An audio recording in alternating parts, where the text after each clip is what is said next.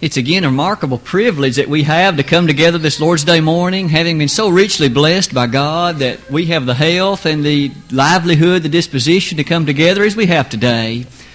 To do so, we of course have as a central aspect the focus on the Word of God and that which it teaches us, to use it to instruct ourselves in the ways that in fact are the pathways of righteousness.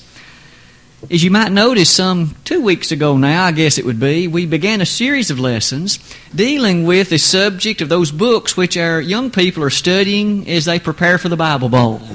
Those books are again those in the New Testament which begin with James and conclude with Jude. And we spent 2 weeks looking at various parts of the book of James.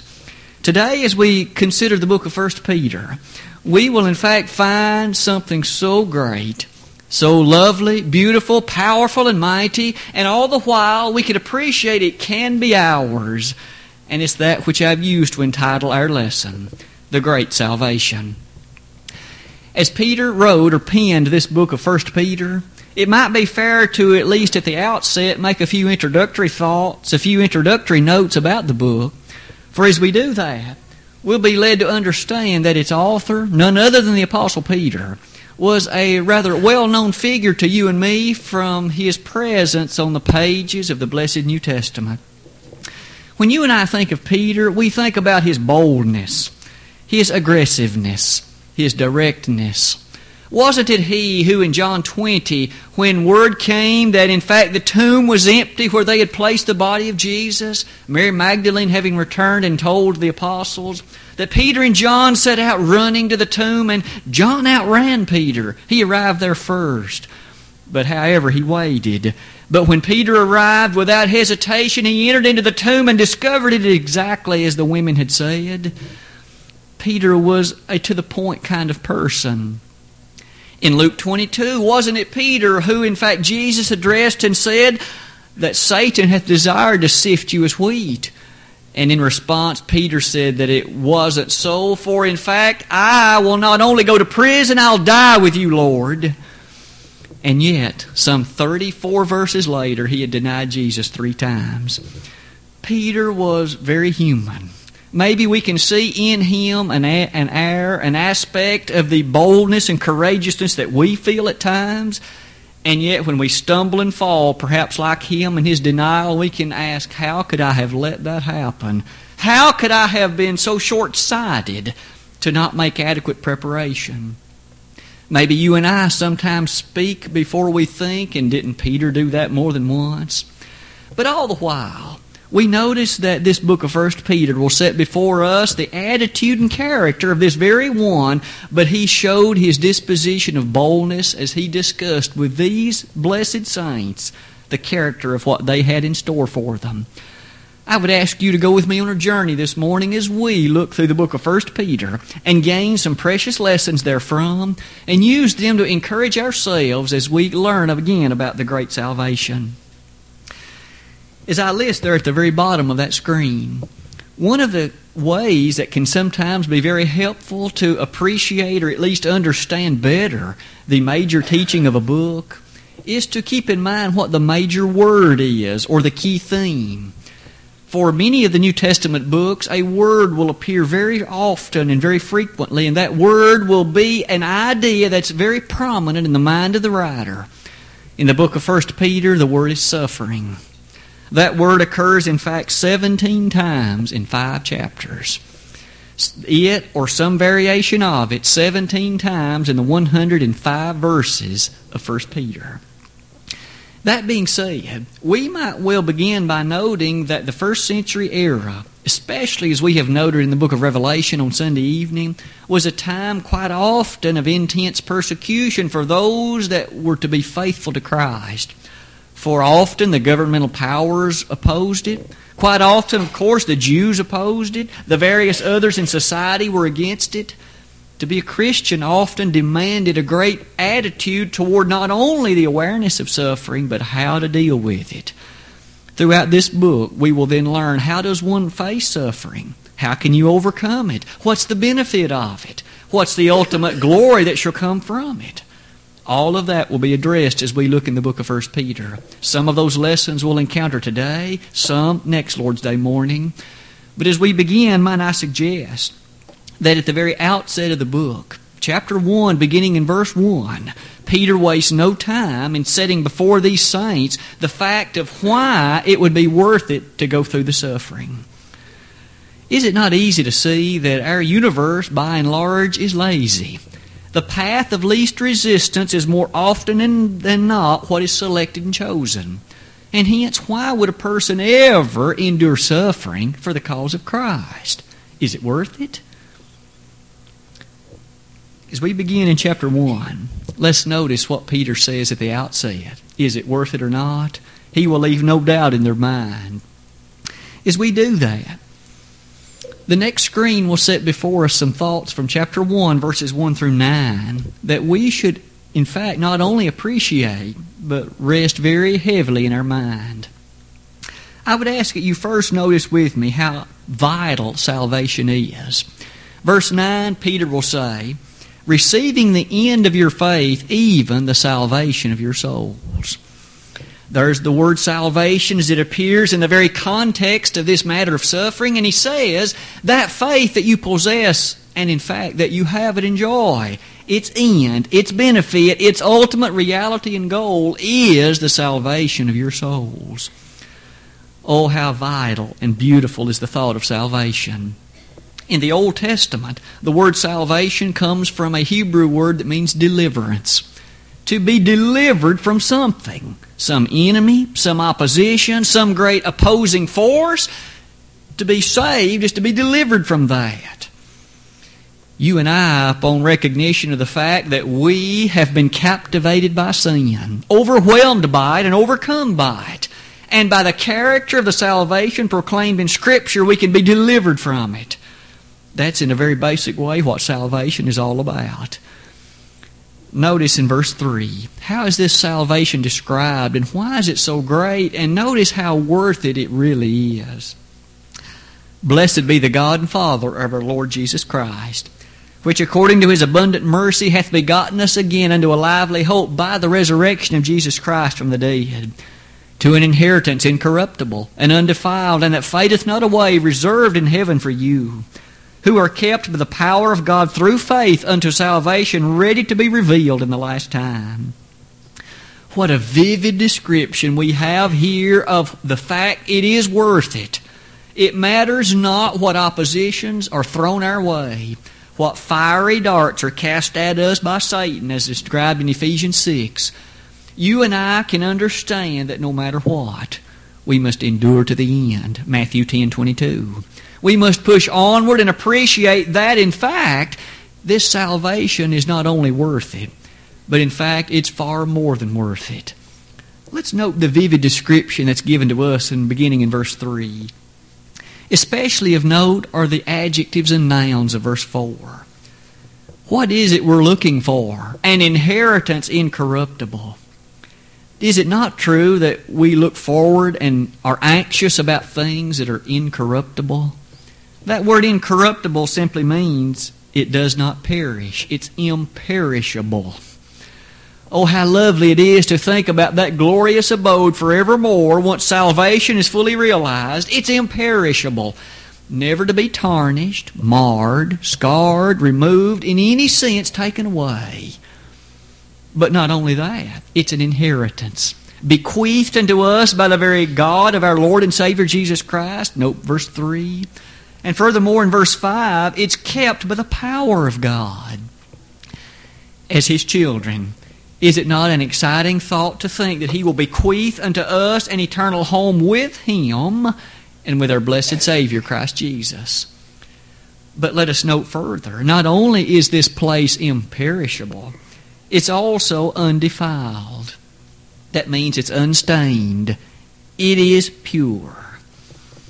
As often as we desire things that are uncontaminated, like water, the various elements we may use to cleanse our body within and without, here is a place that is absolutely undefiled in any way spiritually. For in fact, what is it that will never enter heaven according to Revelation 21?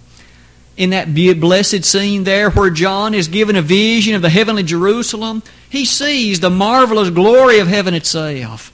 and he describes it by using various precious gemstones for its foundation, various doors and entrances of pearl, for example.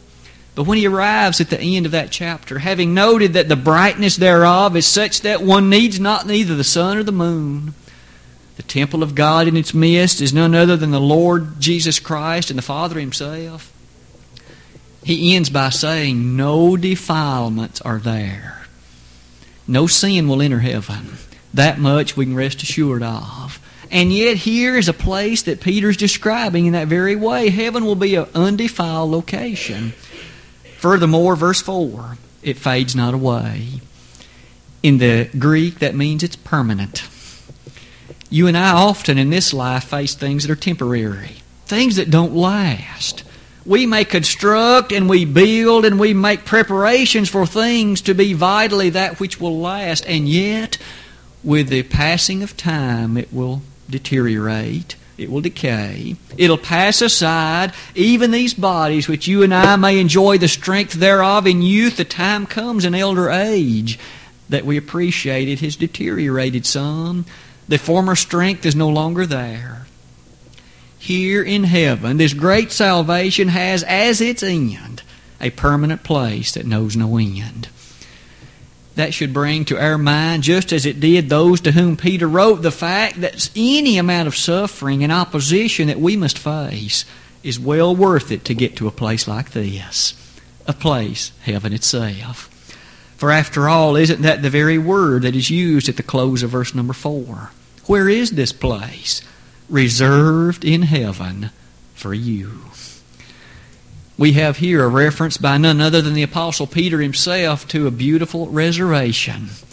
Isn't it lovely to consider that just as you and I can make reservations at a hotel or a restaurant if the occasion and need arises, there is every bit the same recognition we must and ought to make reservations in heaven. Have you made reservations? Have you made adequate preparation to ensure that your name is on the roll and are expected there? Peter wrote to those to whom he has addressed here and noted this place is reserved. It doesn't come free in the sense that you can just expect to saunter in unprepared. It takes the possibility and the fact of being reserved. Notice also what else might be said. In the verses that are presented in chapter 1, this great salvation is such that it is the absolute realization of that living hope that we have. Verse number 3. As we live through our life here, we understand the fact that we have the ultimate hope hereafter. We may enjoy our life here and in fact enjoy the blessings that God has given us, but all the while our firm intent is the realization of that hope for hereafter. Peter makes that note to these blessed saints. And isn't it interesting also when that hope will be understood? Note with me also verse number 7, that the trial of your faith, being much more precious than of gold that perisheth, though it be tried with fire, might be found unto praise and honor and glory at the appearing of Jesus Christ. The realization of this hope, the entrance into heaven, the recognition of this place incorruptible and undefiled and it's permanent, is such that it'll be ultimately received when our Lord Jesus returns. Not before. For you see, that's when the judgment will shortly thereafter follow, and we shall be able to enter, the faithful that is, into the beautiful climes of that glorious abode of heaven. This work then of salvation, Peter, if you will, hits the ground running in the book of 1 Peter. He challenges them to appreciate the destination or the end they're working for. And as he journeys through the book, time and again he'll refer to this great salvation as to the very thrust, motivation, and meaning for what they do. Let us look at another aspect. Where is this salvation described? You and I have been reading about it in the Word of God. Verse 1 closes by affirming that this place is described in that location. But the Word of God endureth forever. And this is the Word which by the gospel is preached unto you. May we thus never lose sight of the fact that the blessed gospel is the Word of God. On many occasions, the Old Testament claims itself to be the Word of God. Here is one of the New Testament occurrences where the New Testament is again said to be God's Word. All 66 books presenting to us the nature of God's will in the various ages of time. Having made mention of this salvation, you might note that we'd said little about verses 10 through 15. And that's good reason, because it deserves a screen of its own. It deserves a more extended consideration. In fact, would you read with me beginning in verse 10, and we'll read through verse 13. As far as evidence is to those readers of his day as to how great the salvation is, perhaps there's no statement more powerful than this. Of which salvation the prophets have inquired and searched diligently, who prophesied of the grace that should come unto you, searching what manner of time the Spirit of Christ which was in them did signify, when it testified beforehand the sufferings of Christ, and the glory that should follow. Unto whom it was revealed that not unto themselves, but unto us they did minister the things which are now reported unto you by them, and that have preached the gospel unto you with the Holy Ghost sent down from heaven, which things the angels desire to look into. Wherefore gird up the loins of your mind, be sober, and hope to the end for the grace that is to be brought unto you at the revelation of Jesus Christ. Oh, the greatness of the salvation. Did you notice with me in verse 10 how that Peter calls to their mind the fact and the thought of the Old Testament prophets, of which salvation the prophets have inquired and searched diligently. I've listed some thoughts on the wall to my left. Here Peter makes note of the following ideas. To these first century saints he said, do you not know that those great figures of the Old Testament, they longed to know that which you now experience? They inquired and searched diligently. That means they carefully sought for. They carefully desired to appreciate that which you have in possession. Talk about some of the noblest souls who ever lived. Men like Isaiah and Jeremiah and Ezekiel and Daniel and Hosea and Joel and Amos and Obadiah and Jonah and Micah and Nahum, Habakkuk, Zephaniah, Haggai, Zechariah and Malachi. Those last 17 books of the Old Testament, testimony to their reality of the sufferings that they faced, and they didn't give up. They maintained faithfulness to the end. They, in fact, were some of the boldest individuals who ever walked the face of our earth. And yet they had not the blessing you now have in Christ. They died long before the Savior was ever born. They died long before the church was ever established. They died long before the New Testament gospel ever came to be reality. And yet, did you note the words that Peter used to describe it? Verse 11, searching what manner of time the Spirit of Christ which was in them did signify. What they prophesied about the coming Christ and the reality of His church. They knew it would be great. They knew that it would be something marvelous and mighty. And oh, how they wished that they could have participated in it, but they never could. They died before the church ever came to be reality. Furthermore, in verse 12, unto whom it was revealed that not unto themselves but unto us they did minister. They knew that what they prophesied was yet in the future, and they also understood that they would not live to see it, but yet they wanted to. They desired it. They knew how great it would be. It was the eternal purpose of God. Ephesians 3, verse 11. Doesn't that illustrate how great you and I have as our privilege to live in the modern age, the Christian era, when Christ has already come, when the hope of our salvation has been fully revealed? You see, they didn't have the reality of Christ in their history. He was yet future for them. They didn't have the glory of the church as present tense reality for them, but we do. Isn't it then a tragedy when we sometimes fail to appreciate the church the way that we should? It is the greatest institution on earth. The God of heaven sent His Son to die to make it a reality. And yet there are those in our world who look down upon it, snub their nose at it, fail to appreciate it, consider it equal to something like a civic organization or club, and it is not. It is absolutely eternal in character. Peter told these brethren to whom he wrote, never underestimate the power and the greatness of the Lord's church. As he wrote this to them about the prophets looking into this body, notice as he closed verse 12, someone else is interested in it too. Which the Holy Ghost sent down from heaven, which things the angels desire to look into. We understand from Hebrews chapter 12 that there is a numberless amount of angels, more than you and I can number. And yet we are told here that those angels have a keen interest in the reality that takes place in the church. How great a salvation is it?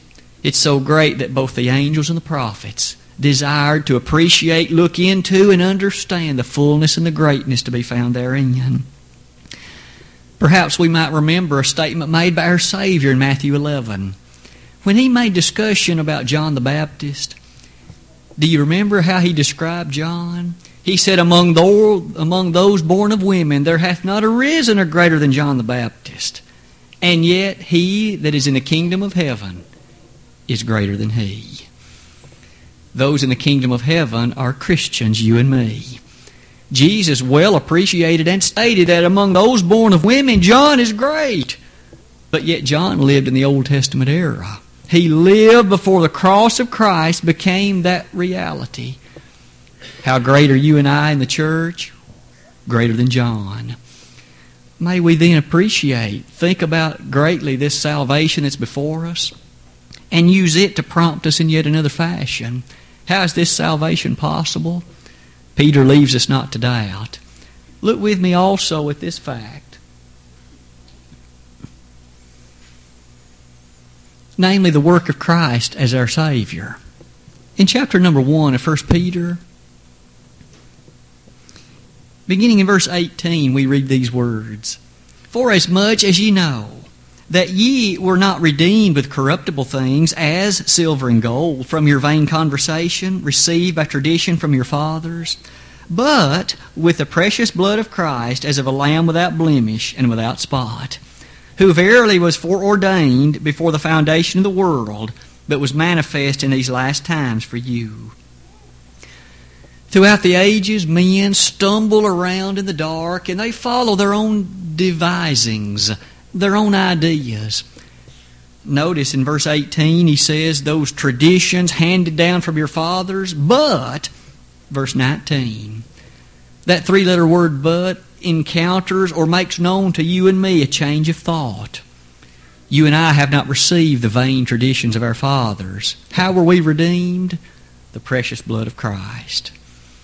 That word redeemed means to be purchased, to be bought back. When you and I were in sin, the devil was our owner. He was our master. He was the one who, in fact, was able to make direction and call the shots, for we were in his kingdom. And yet, we notice that we were redeemed, bought back by the blood of Christ. These individuals who were suffering for the cause of Jesus, these to whom Peter wrote, notice here that Peter says Christ suffered for you. He gave his life for you that you might be redeemed. Is it not then the least you can do to endure a bit of suffering for his name and for his sake? Your faithfulness is that crucial and it is that vital.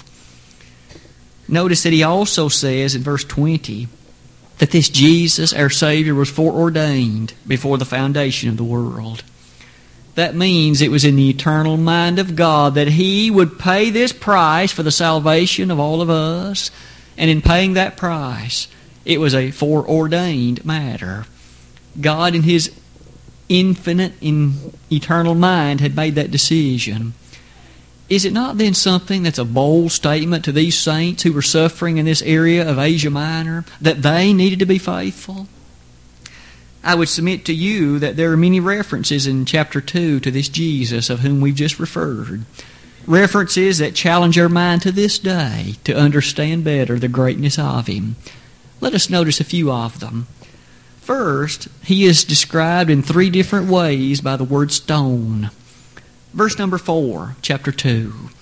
To whom coming as unto a living stone.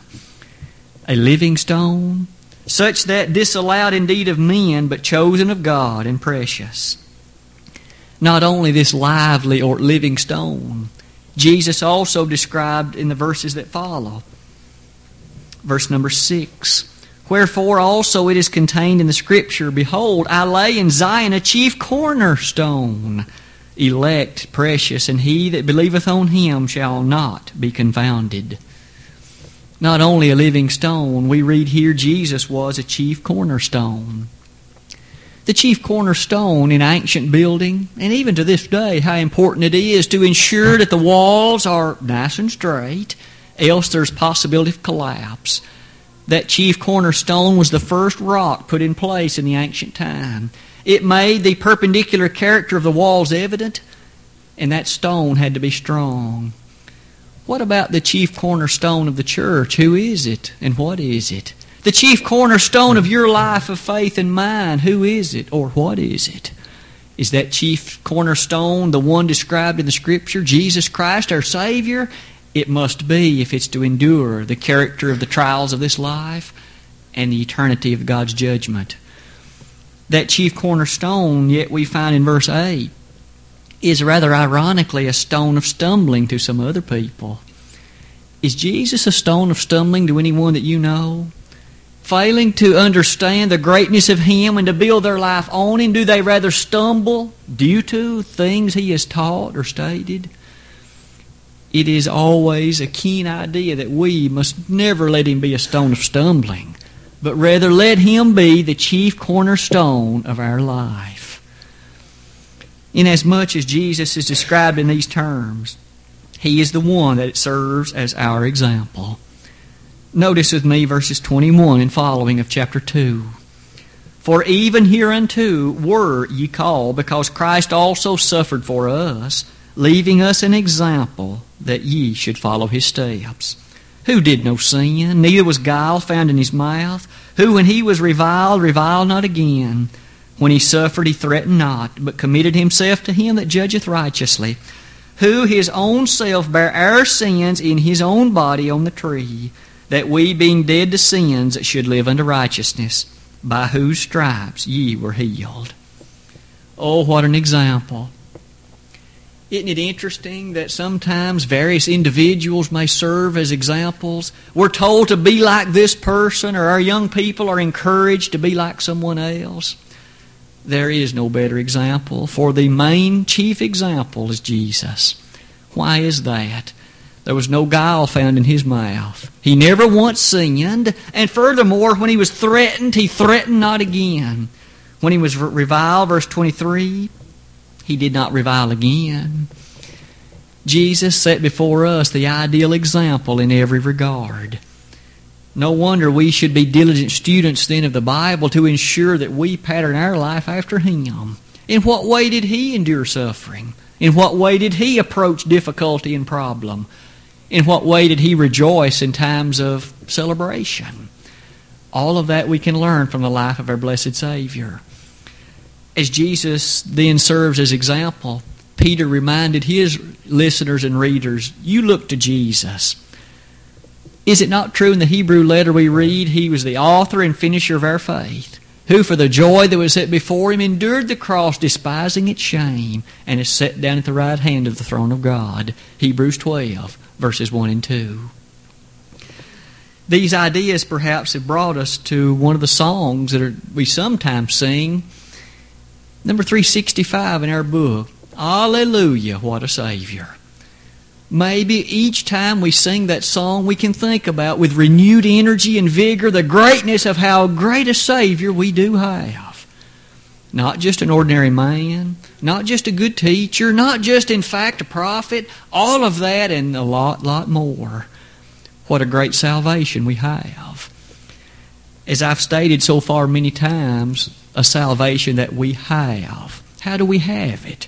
We have noted it comes through Christ. We've noted how great it is. All that remains is to use the book of Peter, 1 Peter, to illustrate how it comes. In 1 Peter chapter number 3, we begin by tying that with chapter 1 to reach this conclusion.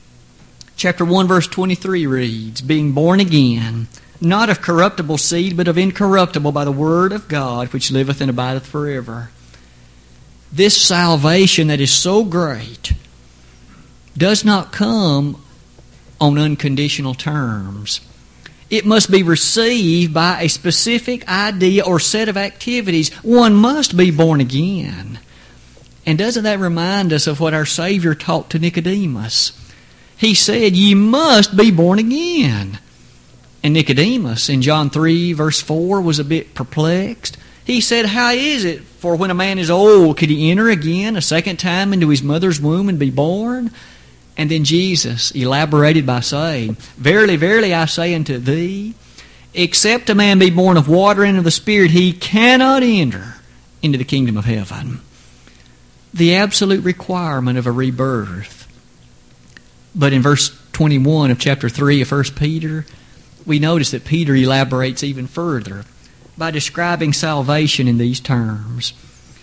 The like figure whereunto even baptism doth also now save us, not the putting away of the filth of the flesh, but the answer of a good conscience toward God by the resurrection of Jesus Christ. We notice then that Peter said here, this like figure is the very idea which leads or produces this salvation. May we appreciate what is the like figure. Verses 18 through 20 have just been discussing the flood of Noah's day. And in that context, he made note of water. And that water indeed lifted the ark to safety. But it condemned, or in fact killed, those that were outside the ark, for they drowned in it. That like figure whereunto, verse 21, even baptism doth also now save us. In the same way that the waters of the flood lifted Noah and his family to safety aboard the ark, in the same way you and I are lifted safely from the waters of baptism to salvation in Christ. There's no denying that that's the statement that Peter made. Baptism is thus absolutely required. It is essential as the act of salvation. Now, prior to that, we understand that we must believe upon Christ. We must repent of our sins. Furthermore, we must confess His sweet name as Savior.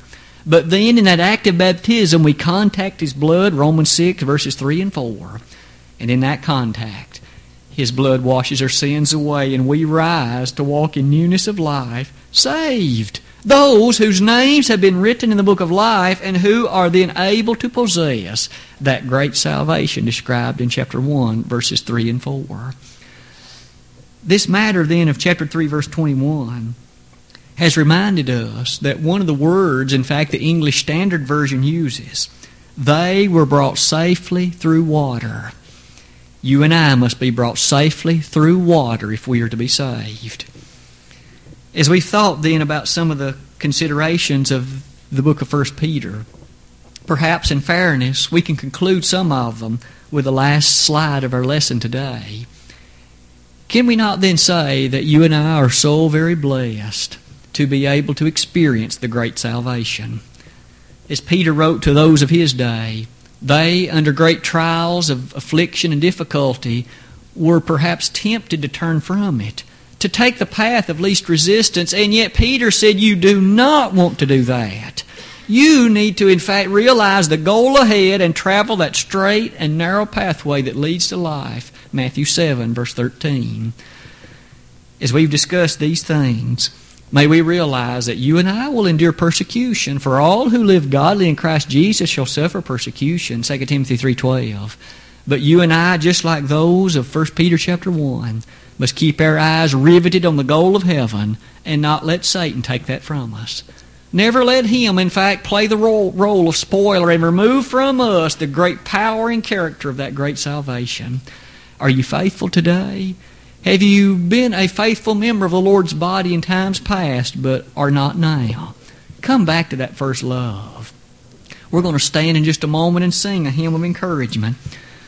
May we realize that if you have departed from the faith, you can come back home, just like the prodigal son did in Luke chapter 15.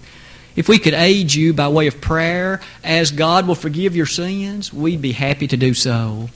But if you've never become a Christian, this great salvation that we've talked about today, that the angels desire to look into, that the prophets of old foretold but never got to experience, they would love to have the opportunity that you do.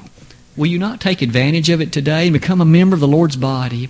If we could be of assistance to you in accomplishing that act of baptism, not only would it be a marvelous and grand day for you, it'd be a day we could celebrate here at Pippin, and also those angels would do the same. Again, Luke 15, verses 7 and 8. If we could help you today in your response to the gospel publicly, will you not let that be made known even now while together we stand and while we sing?